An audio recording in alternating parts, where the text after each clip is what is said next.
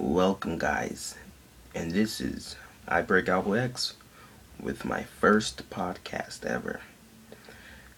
So now, with less than 24 hours away from WWDC Worldwide Developers Conference, we are hyped up at the moment.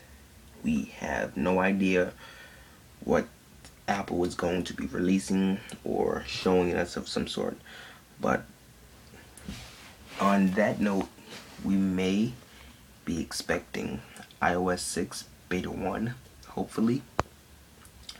A new iMac, Mac Pro, because the Mac Pro have not been updated within the last 2 years, so that could be a plus. Maybe the new iPod Touch, who knows? Or maybe the new iPhone or iPod. Who knows? Maybe the iPad mini. I doubt that, but who knows? Anything could happen. So let me know what you guys would love to see in WWDC at the Apple keynote, or anything you would like to see. For you guys to do that is follow me on Twitter at iBreakAppleX and tweet me there. So this is really just a little short podcast on what my intentions in seeing at WWDC. So I hope to see a new iPod Touch of that sort. I'm not that big of the fan of the iPad, because of its screen. The iPad is cool, don't get me wrong, but it's not for me. I have an iPad 3, but I barely use it, so that's another story.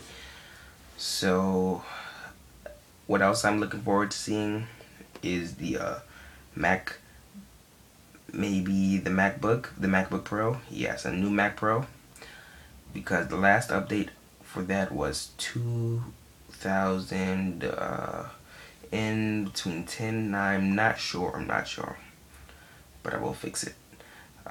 So that hasn't been updated in almost 2 years.